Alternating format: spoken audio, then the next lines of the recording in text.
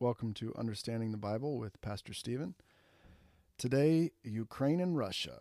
Let's start with what the Bible says about Christians and how we are supposed to act, and then we'll get into the facts that we do know, and then I'll give you my opinion on it.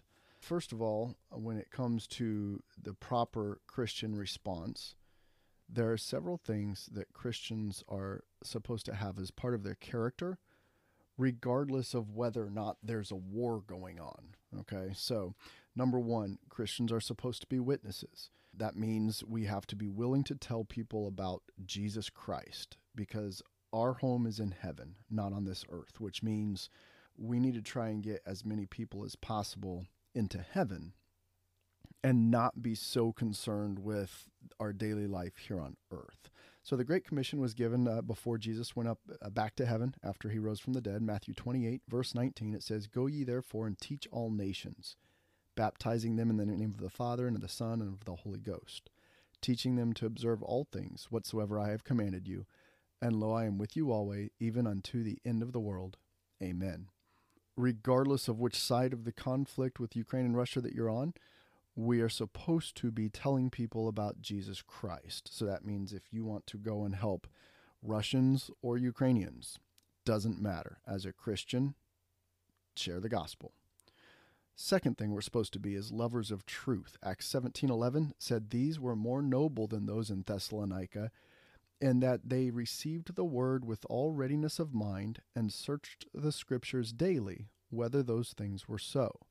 We are supposed to be searching for the truth, not just accepting what people tell us, which is why when I give you these things, I tell you actual Bible verses so that you can look them up and see if I'm telling you the truth. You are not to just believe whatever people tell you.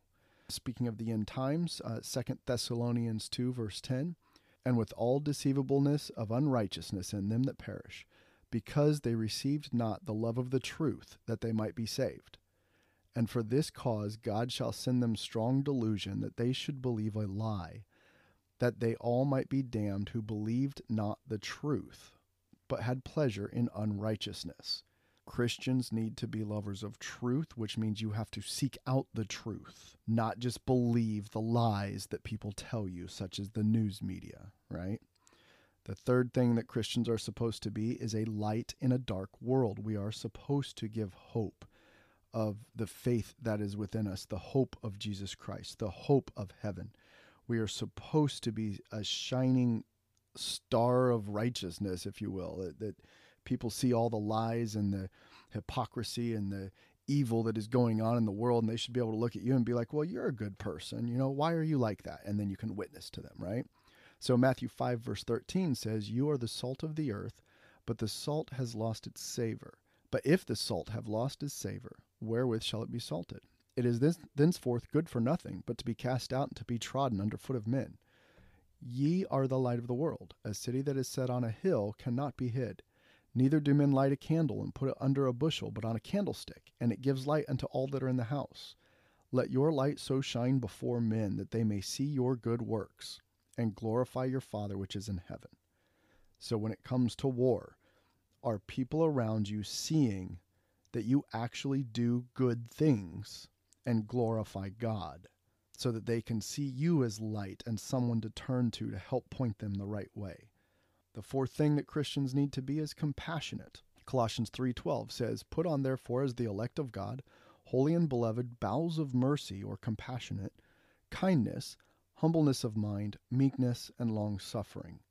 We should care about the innocent that are hurting. And in war, the very nature of war means that innocent people on both sides will be killed. It's not murder. It's not intentional 99% of the time. It's a direct result of war. Innocent people die. So we should have compassion for them and for their families, right? The fifth thing, and there's only two more, so number 5, lovers of our enemies. We are supposed to love those who are bad. Now, it doesn't mean we enable them to be bad, but we are supposed to love them and pray for them. So Matthew 5, verse 43 says, "You have heard that it has been said, thou shalt love your neighbor and hate your enemy. But I say unto you, love your enemies. Bless them that curse you, do good to them that hate you, and pray for them which despitefully use you and persecute you. Whichever side of the conflict you find yourself on, if you live in the Ukraine or if you live in Russia, whoever you determine to be the bad guys, you're still supposed to pray for them. And I don't mean just the innocent people, but you're supposed to pray for the evil people, that God will change their hearts and maybe even judge them on this earth or turn them so that they can be instruments of good. So we are actually supposed to love and care for everyone on this earth and care about their eternal soul. Now, say Hitler back in World War II. Would I have loved him? No, I'm not a good enough Christian. I am not strong enough of faith. Maybe I would have prayed for him and asked that God turn his heart and convict him, but then I'd probably ask God to judge him right now and kill him too. So take that with a grain of salt, but the Bible does say we must do it. So I'm not trying to be hypocritical. I'm just telling you, as a flawed human being, I'm not going to always do the right thing, and the right thing is to pray for our enemies. However, and this is the last point, the Bible clearly says that we as Christians are supposed to be warriors against evil, both the spiritual in Ephesians 6 and the physical as soldiers. So Philemon 1 verse 2, Paul is writing, and he says, "And to our beloved Apphia and Archippus, our fellow soldier, and to the church in your house." It is very clear that Christians can be soldiers. And there's other places where Jesus speaks to a Roman soldier, says that he is a faithful man and that God blesses him, and other places throughout the Bible. This isn't the only one, but it is very clear that a righteous person can be a soldier. And then my favorite passage is Psalms 149. Starting in verse 5, it says, "Let the saints be joyful in glory. Let them sing aloud upon their beds. Let the high praises of God be in their mouth and a two-edged sword in their hand, to execute vengeance upon the heathen and punishments upon the people, to bind their kings with chains and their nobles with fetters of iron, to execute upon them the judgment written. This honor have all of his saints. Praise ye the Lord." It is very clear in the Bible that we are supposed to stand up against injustice and against evil kings and physically fight them. That's the basics about Christians, Christianity, the way we are supposed to act, our character, right? So what do we know about Ukraine and Russia? Number one, the things we know about the conflict is Joe Biden's son has received millions of dollars from Burisma, the Ukraine oil company, and threatened the Ukraine government to not give them $1 billion in foreign aid if they looked into that discrepancy where Joe Biden, his family, was receiving millions of dollars from Ukraine. So we know for a fact that Joe Biden said it himself. He laughed about it when he said it. Just Google it. Number two, America funded the Wuhan bioweapons lab in China under Barack Obama. We paid for them to develop the coronavirus. Number three, America is funding similar bioweapons facilities in the Ukraine near the Russian border.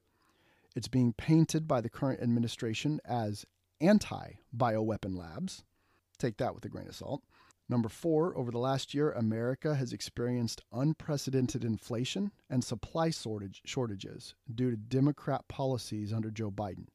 They need Russia as a scapegoat to blame for all of these things. If you watch the news, just turn on the TV today, and you will see the Biden administration and the news media blaming Russia for supply shortages, gas prices, and the inflation in our economy that was happening for over a year. And this conflict has only been going on for a couple of weeks.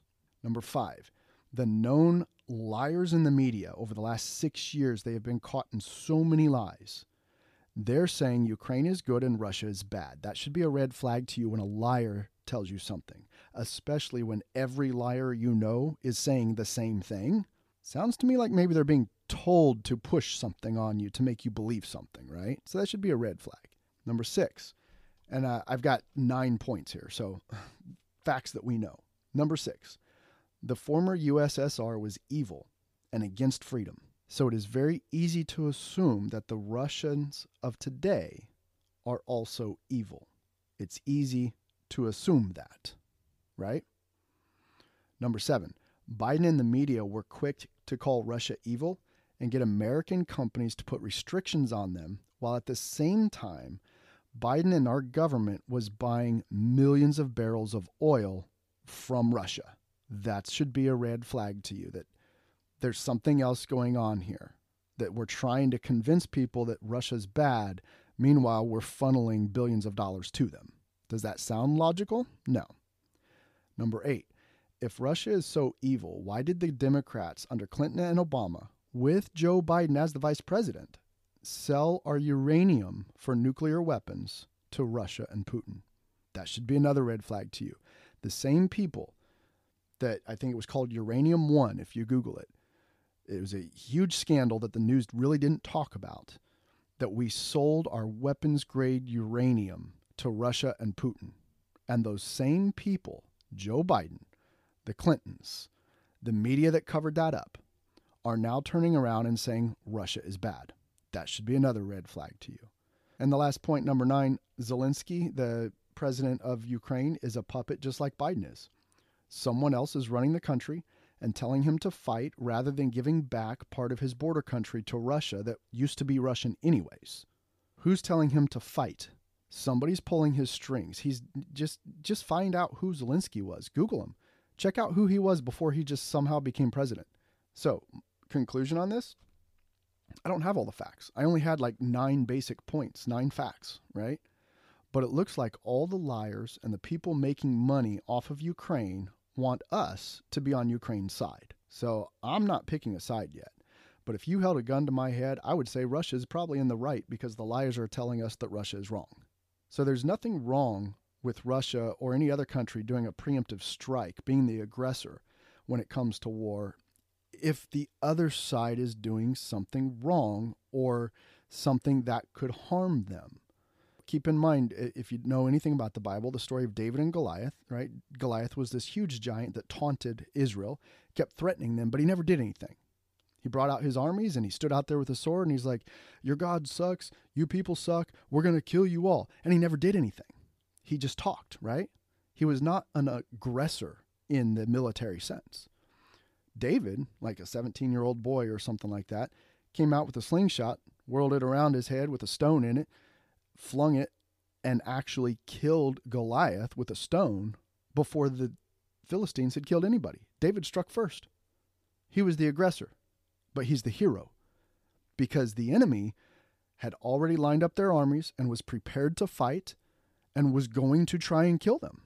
So David struck first. Keep in mind that Christians need to be quick to hear, slow to speak, slow to anger, and that sort of thing. But we need to be really cautious about trusting known liars and making a judgment call just because we know that 40 years ago the USSR was evil. The other thing we need to be careful of is Russians and Ukrainians here in the United States. Most of them have absolutely zero to do with this war. You need to treat them like your neighbors and be respectful and polite and loving like a good Christian. So there's a lot going on here. Don't be quick to judge. Make sure that you as a Christian are thinking of the things that we need to be doing, that we need to witness to people. We need to love truth. Ask questions. Search for truth. We need to be a light in the dark world.